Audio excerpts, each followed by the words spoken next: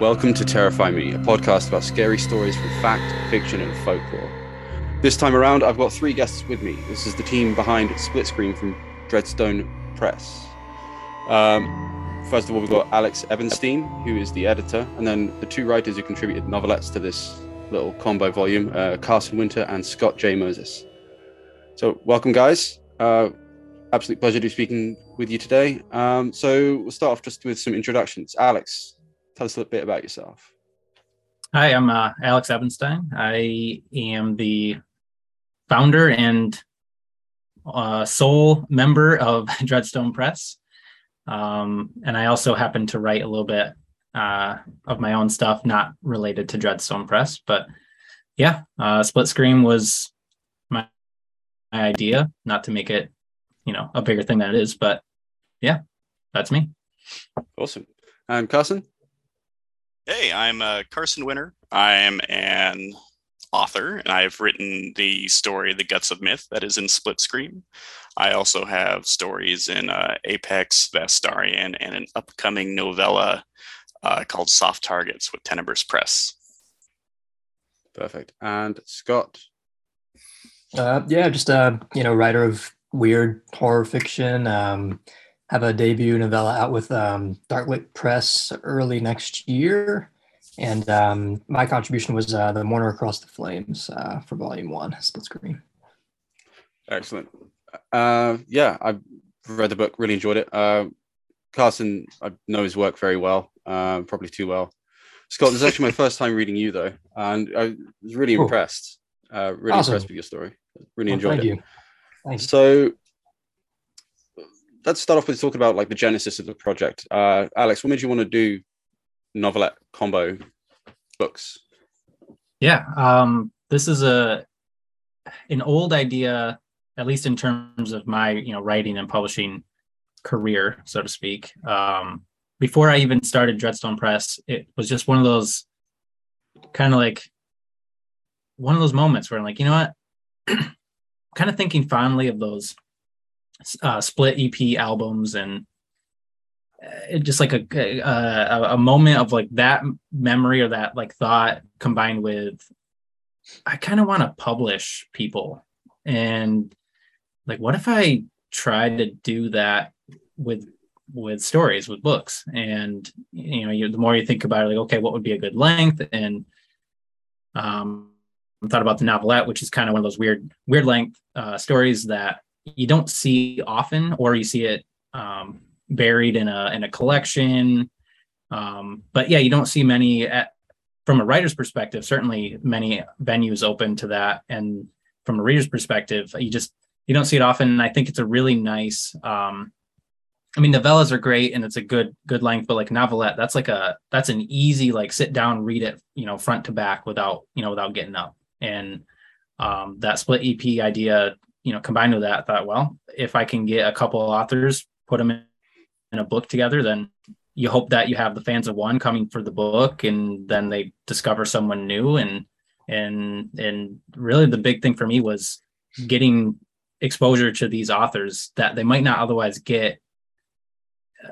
They'd get extra eyes on it that way, right? And if you're in an anthology, you can be buried by the other authors in an anthology. So limiting it to two was important. You really get eyes on those two authors, and that was important. Yeah, no, absolutely. And I'm a big fan of the novelette length. It's my favorite length of sort of horror weird story. I think it's long enough where you can get really invested, and there can be a lot of interesting stuff going on, but it's short enough that you can just devour it in a sitting. I actually read this book in one sitting. I couldn't put it down.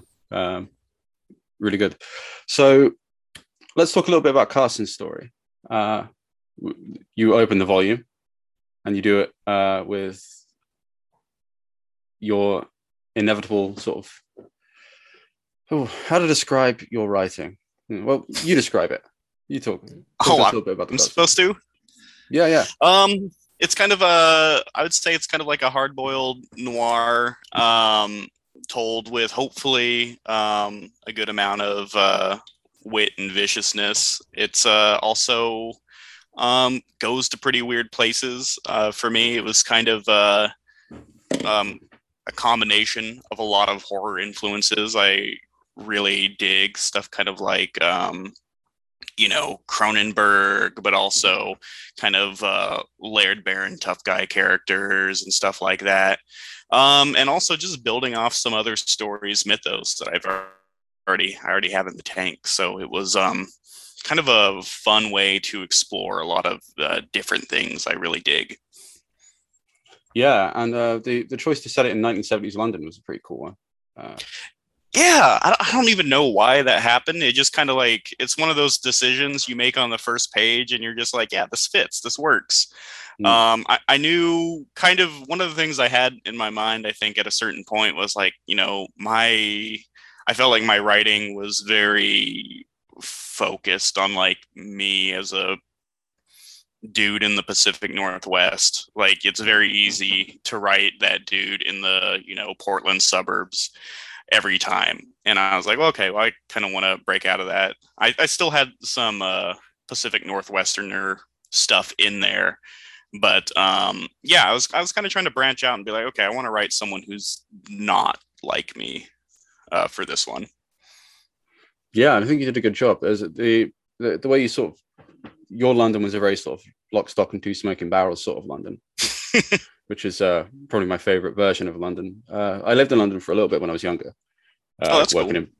like working in bars and stuff, and like bars that hosted like urban nights and stuff. So it's a lot of like seedy things going on. It was very fun, but yeah. I think Dracula AD 1972 was the other influence. That the Hammer horror Dracula flick with Christopher Lee, which is probably the wisest one in the franchise, where they just decide to put Dracula in the 70s, and there's lots of teenagers dancing and having wild parties, and also Dracula, of course, eating them.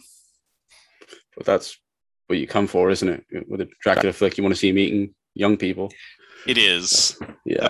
That's the pleasure of the Hammer Dracula movies, is you get to watch a tall guy in a cape say 4 words across 90 minutes. Perfect. Yeah. All right, Scott, let's hear a little bit about your story. This one's very interesting to me. Oh, well, thank you. Yeah, I guess in a nutshell, it just follows an outcast in a post-apocalyptic kind of world. Not much background there, but I kind of enjoyed that, just being vague. Yeah, and he's essentially slowly losing his mind. And as the story progresses, you're not quite sure if what he's actually seeing is in actuality there. I really liked the whole unreliable narrator kind of angle, and just kind of really tried to lean into that. But I guess it's equal parts, maybe weird horror, fantasy. Anybody else here, Scott? I can't even believe I'm about to say this, okay. But like Laird Baron and Brian Ebenstein, just in emails Alex had sent us, were like, hey, this is kind of reminds me of Gene Wolfe. And me just being a heretic, I had never actually read any Gene Wolfe before. So I currently am, and I can actually see what they're coming from now. But that was pretty humbling. But just kind of like a pie of fantasy, weird horror, I guess. Yeah, no, it really worked for me. I had the Gene Wolfe comparison is pretty apt. It had a lot of like old school, like down and dirty sword and sorcery kind of fantasy vibes for me. Like, and awesome. Yeah, I love that stuff. Can't get enough of it. It's what I grew up reading to a large extent. Yeah, I really enjoyed it. I love an unreliable narrator. I think like one of my favorite things about like Scott's story is it made me think a lot about how like kind of these classic horror tropes. I don't want to give too much away about Scott's story because it is kind of a twist, but there are these ideas there that you can trace back in horror and kind of see Scott's story as like kind of a new remix that injects new influences, new ideas, and a new approach to those that kind of makes them very exciting and kind of in dialogue with the genre itself, which I really appreciate. Yeah, I mean, I'd almost say that it's in dialogue with a very specific sort of time frame of genre fiction, which would be sort of like the 1950s, 1960s. I don't know how intentional that was, but there was a lot of elements of like sci-fi, fantasy, and horror from that time period that I sort of felt were in, or evoked that sort of time period for me anyway. I felt similarly, but I was thinking kind of like there's a seed of the Twilight Zone and like some Richard Matheson and stuff, but like dragged into the modern weird with like a totally not stylistically similar to Matheson at all, but like it brings some of those concepts and plays with them a little bit, which I thought was really cool. Yeah, that's I can definitely see the Matheson comparison. So Alex, putting these two together, I think they work really well as a couplet. Couplet? I'm going to go with it. Double feature. Yeah, double feature. That's exactly what I was looking for. So it does work really well. So was it difficult finding two stories that gelled in that manner? Kind of. It was kind of a weird process because I've told them this, but I originally did have a different story to go with Scott's, and it didn't work out for a couple reasons. And at first I was like, oh man, that story would have worked really, really well with Scott's. And then I had already known I wanted to publish Carson's story, and I thought, you know what, those actually could work really well together. There are a lot of differences, of course, but it felt like a nice like 1-2 punch, like they didn't. And the more I thought about it, the more I realized I don't need two of the same story back to back. In fact, that's not really even what I want. I think I was trying too hard to find similar stories when what fell into my lap kind of was this really nice, fast-paced, witty, gritty story to open and then kind of slow it down and nightcap into the weird. I'm very thankful that it worked out this way. But yes, to kind of answer your question, it is one of the main considerations for picking stories, and this will happen again next February when I get pitches for volumes 3 and 4. Obviously, I have to love the story, but I need to be able to put two together and be happy with that combination. They don't need to be the same. They don't have to be an amazing double feature, but they should go together. They shouldn't be, stories that don't belong together, because that's part of the reading experience. I want people to sit down and read both stories, in one sitting. They don't have to, of course, but I think that's part of the reading experience. Yeah, and it's a great reading experience. This is sort of like escalating weirdness throughout the entire volume, which works fantastically well. And talking a bit about the design of the book itself, like the cover design and the artwork and stuff, it's really, really quite exceptional. Like, I like that it's not at all overdone. Like, it's very sort of to the point, which I think kind of works very well with the character of the stories that are in it, actually. Yeah, I really appreciate that. There was a lot of thought going into the cover design and just the art in general. Specifically thinking, okay, this is book 1 of a series that may go 4 years. I hope it does, and so there's some considerations to make. I could have just gone out, got some like really crazy full page, cover art, but I want to have some kind of continuity between the design and the look of these books throughout the series. And then, another very important factor that is this book is 2 stories, 2 authors that have equal importance. So how do you get art for an entire cover that handles both stories? I'm sure it is possible, but you really wade into the territory of muddling the concept, I guess. And so I worked with artist Evangeline Gallagher and got some ideas, basically laid out what I was looking for. Like, hey, I want something kind of simplistic, but sharp, and gives me an opportunity to give a peek, an image of what the stories might be inside. And so that's where the idea came to do kind of that half and half and like an icon, a single piece of art that could give maybe a little peek into what you're going to see. And I'm really happy with it. I think it worked out really well, and it allows me to kind of keep that template and still be unique, right? Have that continuity between books, but still have the uniqueness about them. Yeah, no, absolutely.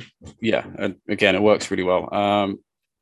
The choice of color is really stood out to me, and like that's sort of quite muted, and just like two colors. You know, it's just this. Yeah, I think it delivers in a sort of don't know if bleak's the right word, but like I mean, yeah, it's particularly with Scott's story. You know, that's an exercise in things aren't going to go well, are they?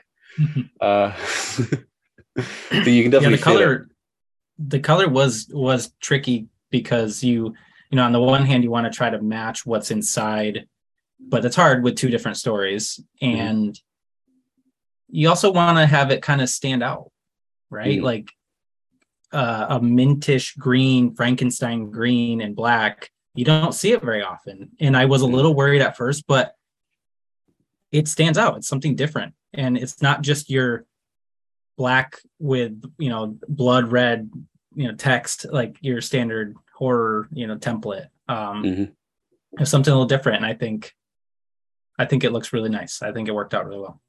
Yeah, absolutely. So this is in ebook and paperback. Is that correct? Yes. Yep.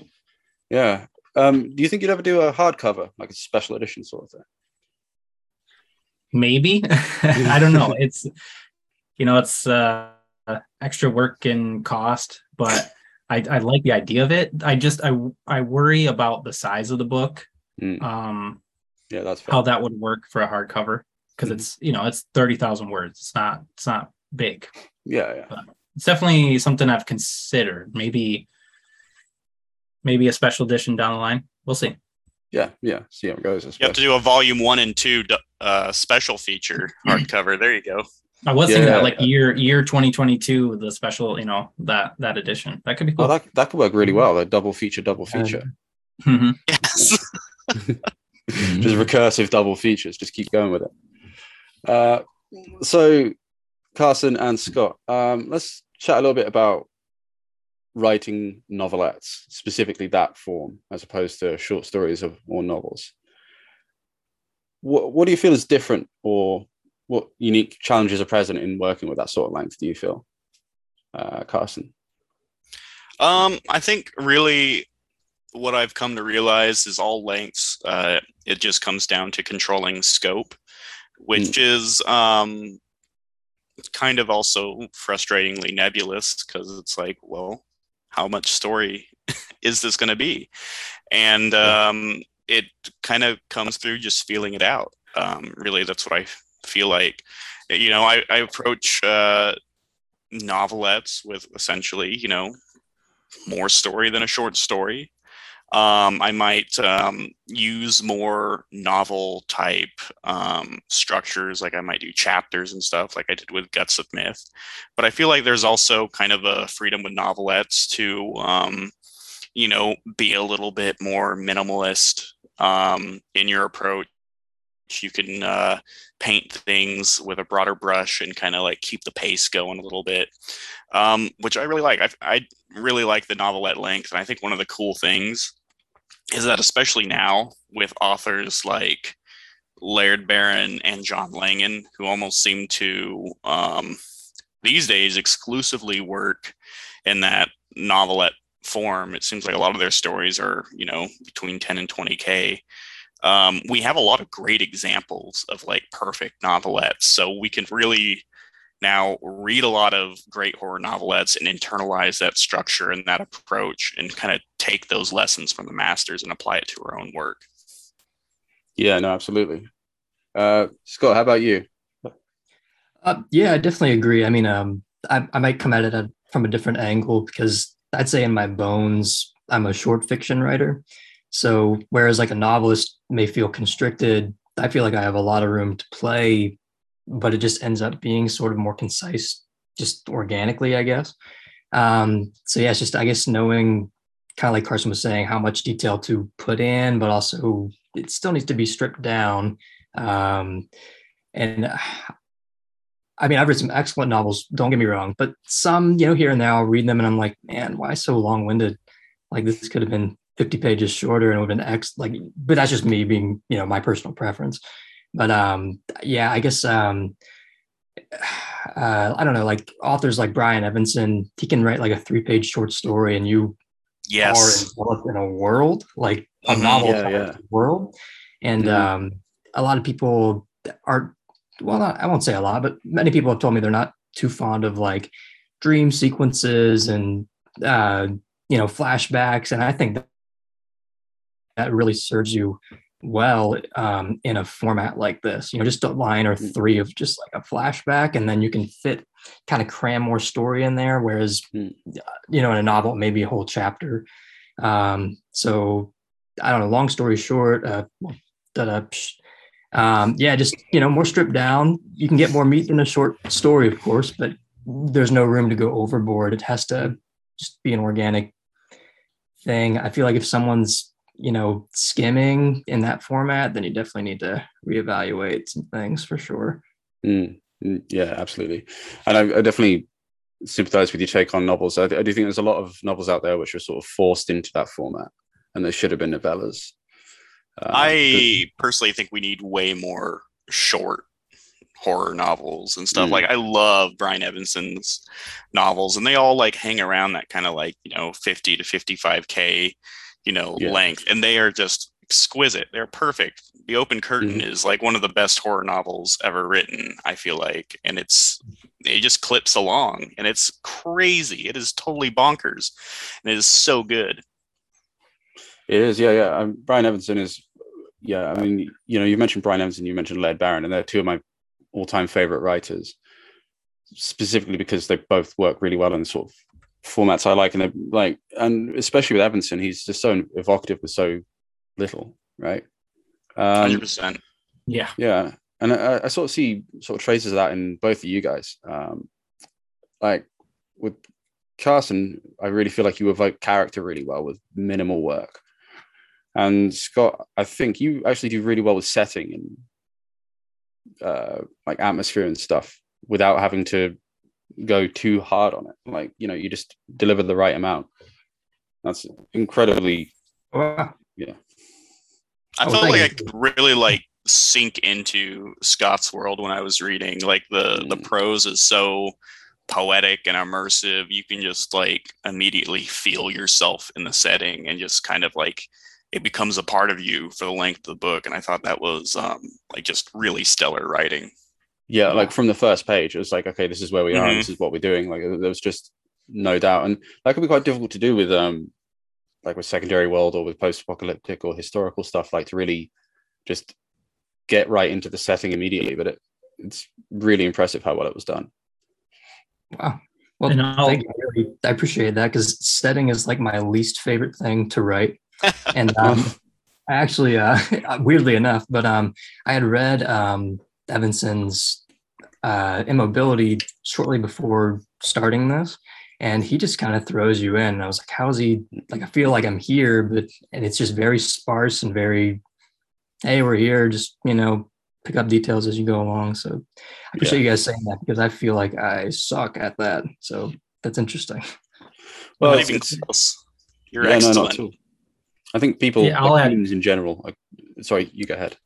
Yeah, sorry, I was just going to add quick, from a publisher perspective, everything that said, I totally agree with, and you both made it easy.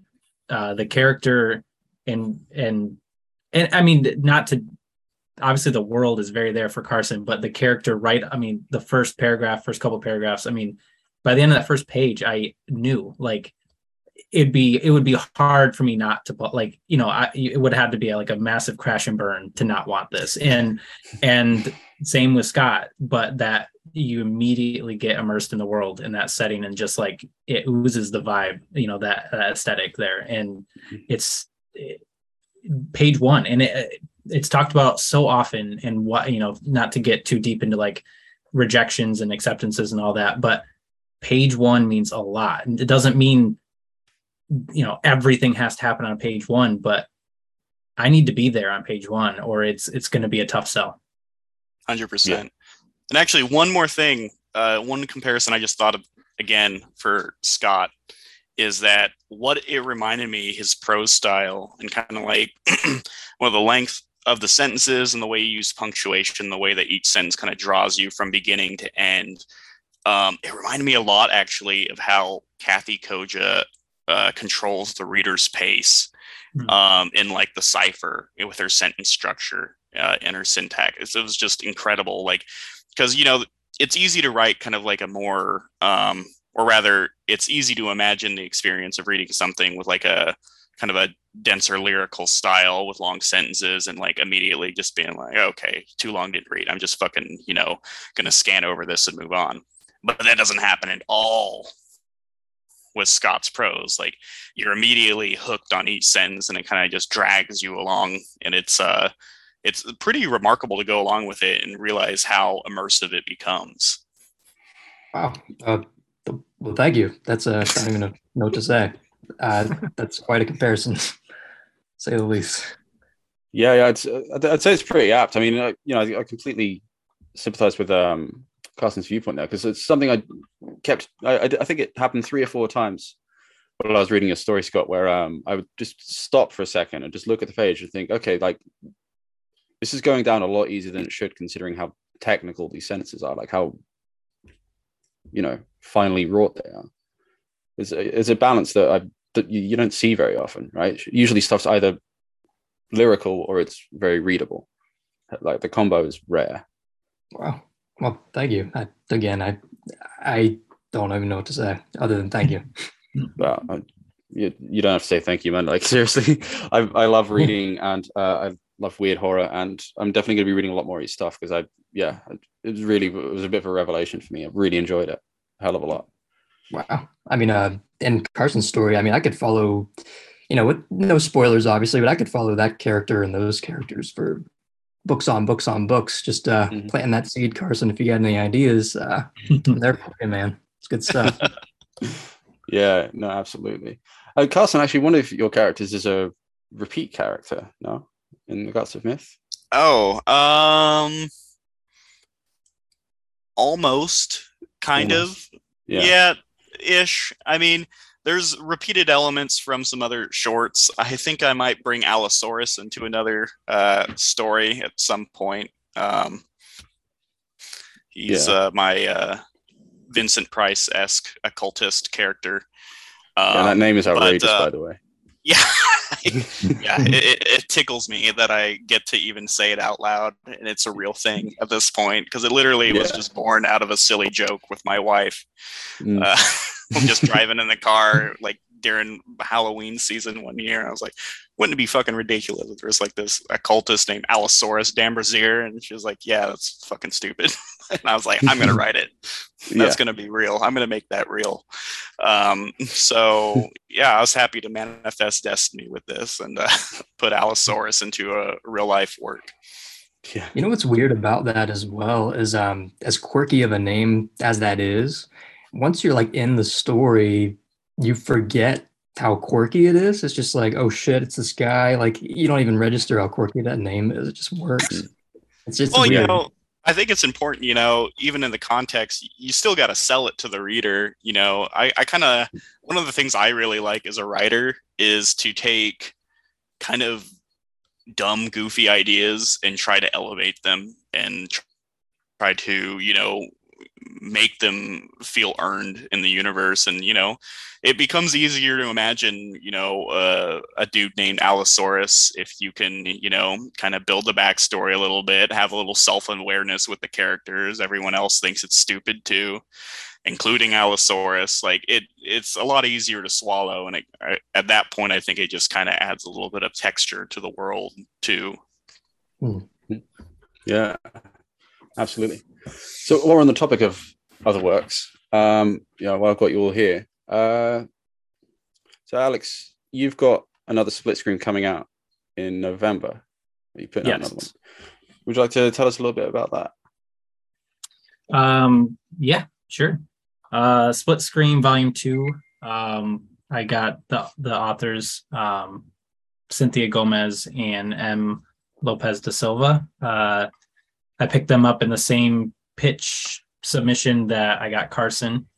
Scott was the kind of the initiator of all this. I reached out to him, but the Cynthia and M, they have inadvertently, because of the shuffling of stories, we have a couple California-based horror stories in the next volume. One is based out of Oakland and kind of like a supernatural Faustian bargain type examination of poverty and gentrification and where supernatural kind of plays into creating a life for yourself and escaping out of that. And the other one is a goopy LA based underground body horror love fest, I guess. I think they work really well together. I think when I read them, I wouldn't have it didn't dawn on me, but I'm very happy with how it worked out with them being together in the next book. Very different from volume 1, but I think that's going to be kind of the thing going forward. You know, each book is going to be different. So there's good and bad of that. You know, if people love volume 1, maybe they won't love volume 2. I mean, obviously I hope they do, but if you don't love volume 1, maybe you'll love volume 2. And it's a series, right? And maybe you don't love both stories in it, but it gets people to give it a shot and try out the next one. Yeah, no, 100%. It sounds good. It sounds interesting. And yeah, like you don't want to just publish the same book again and again, right? Yeah. Right. Yeah. So yeah, it makes perfect sense to switch it up a little between volumes. Yeah, I'm excited to try that one. Have you got any of your own writing coming out at any point? Me? Yeah. Sorry. Yeah. I have it's been a quiet year for me in terms of writing, just because I've been busy with Split Screen and just having a hard time getting writing down. But I am self-publishing a novella probably in January, maybe February of next year. I've had it for a little bit, and I want to get it out there and give people a chance to read me a little bit. Yeah, cool. Are you going to do that under the Dreadstone label, or are you just pure self-pub for that? So it's self-pub. This is a topic of frequent conversation in the kind of, especially the horror Twitter community. And I've seen it asked a few times, and I've asked it myself, you know, should the person who runs a small press publish their own stuff there? There's no correct answer here. And to be clear, I don't care if people do. People who I consider friends have done it. I don't even bat an eye. But for me personally, it was important for me not to do that, to keep it separate. And I'll tell you why for me it is. Again, don't care if other people do it, but by publishing my own work under Dreadstone Press, I'm implying that my work is at the level of all the authors that I'm publishing. And it very well may be, but that's not something that I feel comfortable claiming. I'm not going to go out there. Obviously, I'm going to be proud of the stuff that I put out, and I'm going to tell you that I think it's good, but it's not really for me to say I'm at the level of Carson and Scott and you should read it. It's that quality. I don't know. It's a lot of pressure, and I felt a lot more comfortable keeping that a separate thing. I mean, now logistically, it'll probably show up on like the Dreadstone Press website in the shop, just because I'm not going to go through all the logistics of separating that out. But sure, it is a self-published Alex Ebenstein book, not a Dreadstone Press book. Yeah. Okay. Yeah, I sympathize with that viewpoint. Yeah. I can understand how it can get a little bit sticky.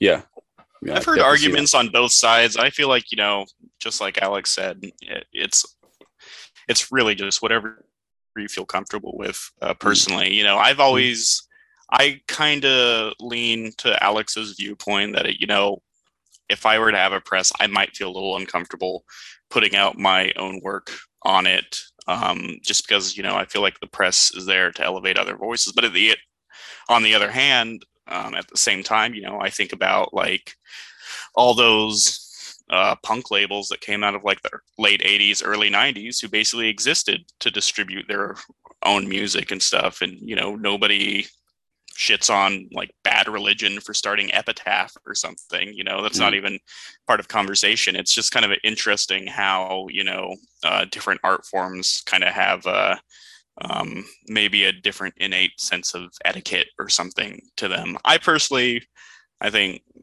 fuck it, do whatever you want. Put the book out and put it in readers' hands. It's the most important. I think, especially now, self-publishing isn't as much of a scary thing, or it's not an invalidating thing anymore. I feel like a lot of authors, both do small press and self-publishing. I think publishing is so slow these days. To keep yourself sane as a writer, sometimes you just got to self-publish something just so you don't have to, you're doing something besides waiting, which I feel like is a big part of the publishing game. So yeah, hell yeah, get the book out there. Yeah, no, it's not just small press guys either. Like Adam Neville self-publishes a lot of his stuff, and he's in terms, like, he's making a living off of being a horror writer. He's not like, didn't Eric LaRocca, didn't he have that book that went just massive that was self-published? It was self-published, and now it's not. Like he unpublished it and it's gone through a bigger press now. Is it Tor? Tight. Well, actually, so we're thinking of a couple different stories. The first big one was through Weird Punk originally. Then that one got drawn back, and it's out with I think Titan Books. Don't quote me on that. But Eric also did have a self-published, just like, hey, surprise, this is on Amazon, and I think it's You've Lost a Lot of Blood or something like that. Yeah, I think so. And that one went crazy too. So thousands of copies, like within a few weeks or a month or something like that. But yeah, that's a great example of someone got the small press, the self-pub, and the trad publishing all wrapped up in like a single year, basically. Yeah, everybody needs to be taking notes. I feel like because my day job as a marketer, I'm kind of interested in just like why shit takes off and stuff, And I feel like that's like such a good example of investing in your cover. Like Eric is obviously a genius, I think we can all, and he's a great writer, but also like, I feel like myself included is that when self-publishing, I've definitely cheaped out on a cover. I focus on affordability just to get the book out there. And sometimes I think like, hey, maybe I should have waited and saved some pennies to, get something truly striking that nobody's ever seen before for a cover. And, that's proof that kind of investment could really pay off. Yeah, I kind of feel like people's eyes. Yeah. I kind of feel like a lot of things have to go right for something like Eric's success to be replicated. I think the cover's definitely one of them. Yeah. Even that story, it's just as provocative as the cover, and vice versa. Like, it's just a strangely perfect hybrid. It's just amazing what they pulled off. I think I've only read the Things Have Gotten Worse, but I really liked that one. I thought that was like a great example of like a novella that, and it's just so great to have something that you can just read in one sitting, and it just kind of, it reminds you that, stories are a form of entertainment as well as art, and you can just kind of sit back and consume it in one sitting and kind of be pulled along for that single thrill ride. And I really enjoyed it. I remember taking it with me on the bus to the eye doctor that day. It just kind of became my little buddy throughout a day's errands, and I read it, and it was just so delightful. I loved it. I just remember feeling I finished it right when I pulled into the grocery store. And I mean, this is a compliment, Eric. I was just completely disgusted and unsettled, and just like being there with around all those people, I was just like, oh man, like, I just need a shower or something, you know. But again, Eric, if you're seeing this as a compliment, because that takes a lot, you know. Yes, we're all fans, Eric. So, cheers to you. I actually have to confess, I still haven't read this one. Yeah, maybe have a whiskey or two nearby, you know. Yeah, the bottle maybe that serve you well. And it's also makes such like an easier recommendation to people too. Like if you read a short book, like it's just like a single serve novelette novella or something, and it kicks ass, you can easily, you know, immediately I told my wife, like, hey, this is pretty rocking, you should read it. And she's like, oh, the cover's awesome, cool, I'll do it. And then she read it in a day. I was like, yeah, that was pretty cool. And suddenly, you know, it passes on and it self-perpetuates, and then, you know, more people read the book. I just, you know, it's something amazing about those short formats that they represent like such accessibility to like try someone, you know. Yeah. Whereas I might be intimidated if somebody was like, oh, I love this new like weird horror author, here's a 700-page book, and I'm like, fuck off, I'm not gonna yeah, that's why I haven't read a lot of China Mivo. Like just... link me a 3,000 word short story, please, for any samples, or a 17,000 word novelette. But I think one thing I really appreciate about Eric's book, despite not having read it, is that I think it did a lot to sort of dispel this idea that a lot of people had that books have to be full novels to be, you know, viable in the market. Yes. I think there's that other one too, Nothing But Blackened Teeth. I think that was a novella too. It's so cool seeing these novellas like take off and go everywhere. It's really fucking cool. Especially I really enjoyed Nothing But Blackened Teeth. So yeah, because that was Nightfire, right? No, I think you're right. It was somebody. It's a pretty big publisher. To see them take on a novella is pretty encouraging, I think, or at least interesting to see what the future might hold.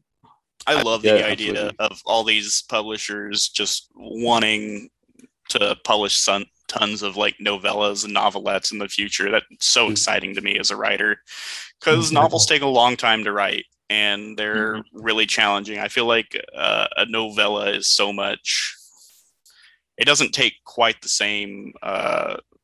It's not quite the same time consumption to write, and it's usually, I feel like the structure is a little bit simpler, so you're not having to like hopefully not untangling a lot of developmental knots in editing. I feel like I've at least been pretty lucky with my novelettes and novellas, where the pieces are mostly in place and they just take a little bit of prose polishing to get them to the finish line, which is way easier than realizing you need to rewrite like a whole third or something, or that nothing makes sense. You get to the ending and just nothing makes sense. You've realized you've written yourself into a hole 50 pages ago and you don't know what to do, which is my least favorite writing experience.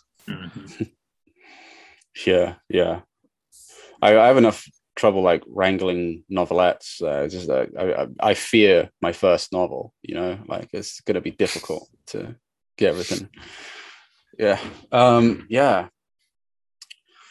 Carson, what have you got in the pipeline? Can I ask? Yeah.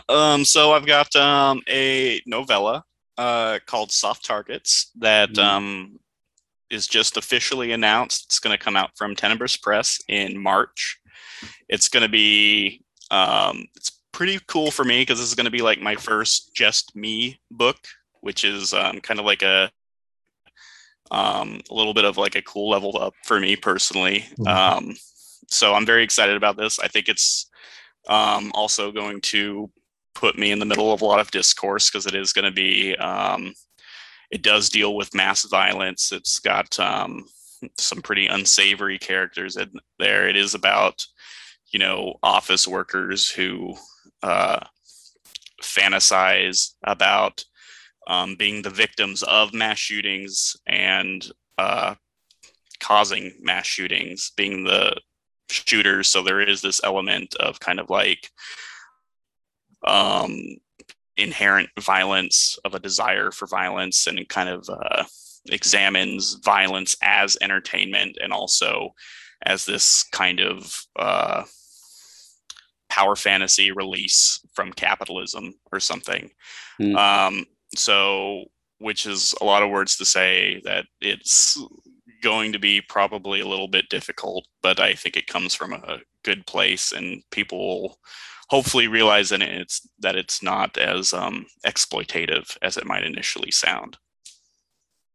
Yeah, because this one had quite an interesting road to publication. I don't know. Can you talk about that? Was that? You had a bit of an interesting road to publication, if I'm remembering correctly. Yeah. Yeah. It was initially rejected, but with very, very kind remarks from Alex and Matt. It kind of came down to just, not really feeling like they had the network to properly promote it. And then 6 months later, they, DM'd me and said, "Hey, you still have that book? We can't stop thinking about it." And I did have that book. I hadn't sold it yet, so I'm really stoked to be a part of the Tenebris family and have this coming out. Now, see, for me, I in my head, I think that must feel better than an initial acceptance. It was pretty cool because like it does kind of give you like that feeling like, oh, I won. I did it. I was right. Well, just to have like experienced and very talented, very knowledgeable editors come back after 6 months ago, we can't stop thinking about this. No, totally. Like, and they're so awesome and so nice. They're so great to work with so far. I couldn't have picked like a better place for it to land. I'm really stoked for the work they do, and they're very smart, conscientious folks who I think are gonna do the book justice, and it's gonna be awesome. And shout out to Alex and Matt for just being incredibly supportive of everyone. I mean, not authors, publishers like myself. I've reached out to them a bunch. They're the best. They might be the best in the small press business right now. I love it. I don't know Matt personally, but I've had Alex on the show, and she's something special. Yeah, she's cool, really cool. They're so giving with their time and knowledge too about publishing. We at CHM, where I'm the co-editor at CHM, we're doing a charity anthology for that will support abortion rights. That'll give proceeds to the Chicago Abortion Fund. And we picked their brain, and they were just so giving. They gave us, giant long email blocks of text and recommendations and ideas and everything. Just beautiful people. Yeah, definitely a strong positive influence in the horror community. And Scott, what have you got in the pipeline? Well, I sold my debut novella to Darklit Press earlier this year. That should be out, I believe, early next year, 2023. How do I go about describing it? So it's I like to take a trope, and it may sound cliche, but try to do something new with it. So it's a vampire novella, but it's less blood and guts and more on the philosophical, like, hey, if one lives forever, does anything really have any worth or meaning? And as opposed to them just running through and tearing apart a bunch of people, it's more like, I don't know if I'm technically allowed to say that. Most of the book, she's starving, and she's like living these hallucinations of her past. And it's very like, what is real, what isn't real? I'm very on that train right now. But I probably already said too much, but it should be out in a couple months. So I'll just... what's the title for that again? Sorry. Oh, yeah, that's important. Yeah, sorry. It's Our Own Unique Affliction. Awesome. Yeah, that sounds great. Cool. I'll definitely pick that up. Yeah. And I'm like a sucker for vampire fiction too, so that sounds awesome. I love. Okay, so what would you recommend? What are some of your favorite like vampire fiction? Like, what do you got out there? Wow. I mean, Christopher Buehlman's The Lesser Dead is outstanding. Yeah, I like that one. I mean, you can't not say Let the Right One In. That's an amazing book as well. I actually just read Carmilla for the first time. Oh, yeah, I read that one last year for the first time. That was a cool one. was really impressed. I was like, damn, why haven't I read this, before now? But That was my first vampire story that I read when I was like Oh, that's hell of a cool. one to start 9 or off with. something. Yeah. Yeah. I That's a probably great shouldn't one. have read it when I was 9, but it was, yeah. Trying to think, I could go on for days. Stephen Graham Jones has some amazing short stories, like Mhm. I vampire agree. wise. Yes. I can't remember any of the names, and then Nathan Ballingrud's what is that song? That story called? Unbleached. That's exactly what it's called, and that is a fucking amazing story. I haven't read it, but somebody just recommended it to me the other day. But I still haven't. One of my favorite things, though, authors do is like I get excited, like the little inner 7-year-old inside me whenever an author does a vampire story in a collection. Lost Art of Twilight by Ligotti is actually, I think, one of my favorite vampire stories. I haven't read that one. It's a pretty cool one. I think it's either in Songs of a Dead Dreamer or Grimscribe, but it's one of those weird ones because you'd never expect like Ligotti to kind of play with such like a I guess you'd say standard horror trope, but he does it in a really kind of cool, artful way. Nice. But yeah, bring on the vampire stories. I love them. I can't get enough. Likewise. Yeah, big fan of vampire stories. All right, so let me think. So what usually I would like to close this out by doing recommendations. I like to get people to recommend something. So is there anything else you'd like to recommend, Scott? Oh, no, actually, no. Before we do that, Scott, you edited an anthology, didn't you? Yeah, I did last year. Yeah. One wouldn't do. Yeah. Yeah, so you actually just talk about that for a second. Yeah, I feel like I'd be remiss if we didn't mention it. Sure. Yeah, I appreciate that. Well, I have this weird, I don't know if fascination is the right word. Oh, I read on. Thanks, Alex. Just with kind of grief and loss and like how to move on post loss. And I'd like to think it's not morbid, but that it's just almost, it's going to sound weird, but almost guaranteed if you're alive, you're going to experience those things. And I think it's just a real cool theme to build empathy around, and everybody obviously has been through it or will. And long story short, it's just an anthology of grief horror. There's noir. Haley Piper actually has like this more fantastical kind of fantasy story in there, which is kind of something I don't know if a lot of people have seen from her. So not to pitch the book, but I mean it's a different take from her for sure. And then just other authors like Joe Koch, Eric LaRocca, Laurel Hightower. I could go on and on, but it was cool seeing those writers just bring something to that theme, whereas they may not have otherwise. Like for example, Eric LaRocca actually wrote a werewolf story, and I don't know if we would have seen that otherwise. Not it just worked out really well. So if you want to get sad and empathetic, I recommend it. But obviously, I'm a bit biased, so. Yeah. Do you happen to know the name of that Haley Piper story? Oh gosh, I can in a moment. I should know off the top of my head, but because I'm sure I've read a fantasy story that dealt with grief from her in a magazine. Yeah, it was very. Let's see. I got it here. It was like Rumpelstiltskin, like Dream Worlds. Let me see here. The thread that dreams are made of. Thank you. I'm like, I don't know if that's it. Might be. I'm not sure. Yeah, it certainly rings a bell. Yeah, awesome. Yeah, that's definitely one to look out for. I'll definitely pick that up at some point. It's a wild one. Yeah, definitely. So back to the recommendations. Is there anything else you'd like to recommend, Scott? Any book, game, movie, podcast, whatever? Just generally speaking, man. I'm All Girls by Stephen Graham Jones. If you've not read that book, that is maybe my favorite novel of all time. It's a great one. Just so good. Really good. I don't know. I might cut it short because I feel I can't. Nothing's coming to mind right now. But definitely All Girls. If you've not read that, definitely that one. That's fine. And Carson, what about you? So I had the pleasure of blurbing Patrick Barb's new novella Turn, and it is fucking fantastic. Oh, it's such a cool little book, and if you love vampire stories, you're gonna love it.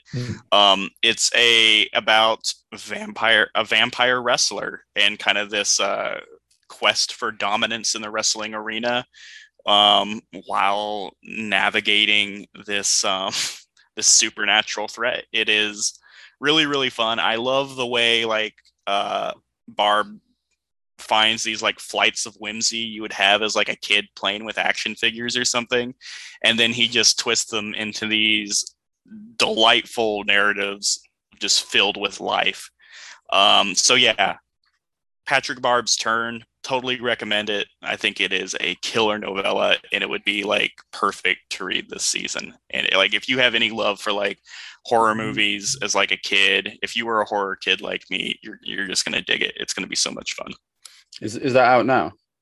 I think it's coming out this month. I'm not sure the exact time. I think it's actually like a limited release or something. Like it's got like a shorter run. So maybe dig up a link or something so people can jump on that.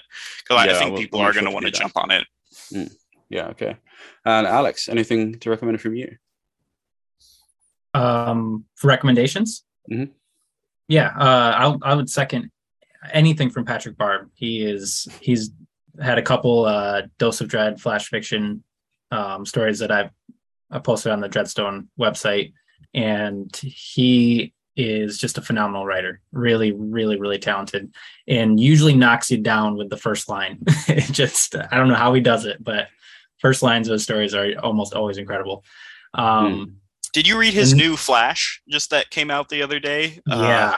With it was like something haunting or something. It was about the dad training the kid to be like a goat. Oh god, I can't remember the name, but that one really like, I hate saying this, but like it kind of shook me a little bit. I like read it, I was like, man, I'm sad now.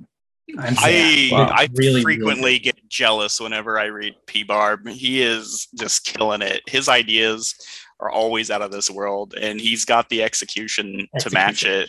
Yep, he kills it. Love that. Amazing story. Yeah, I should get him on here at some point. You should. I like his work, and he's a cool guy. I know him a little bit. And it's super short too, so it's like the perfect sample. It's like, I'm gonna guess 1,000, 2,000 words or something.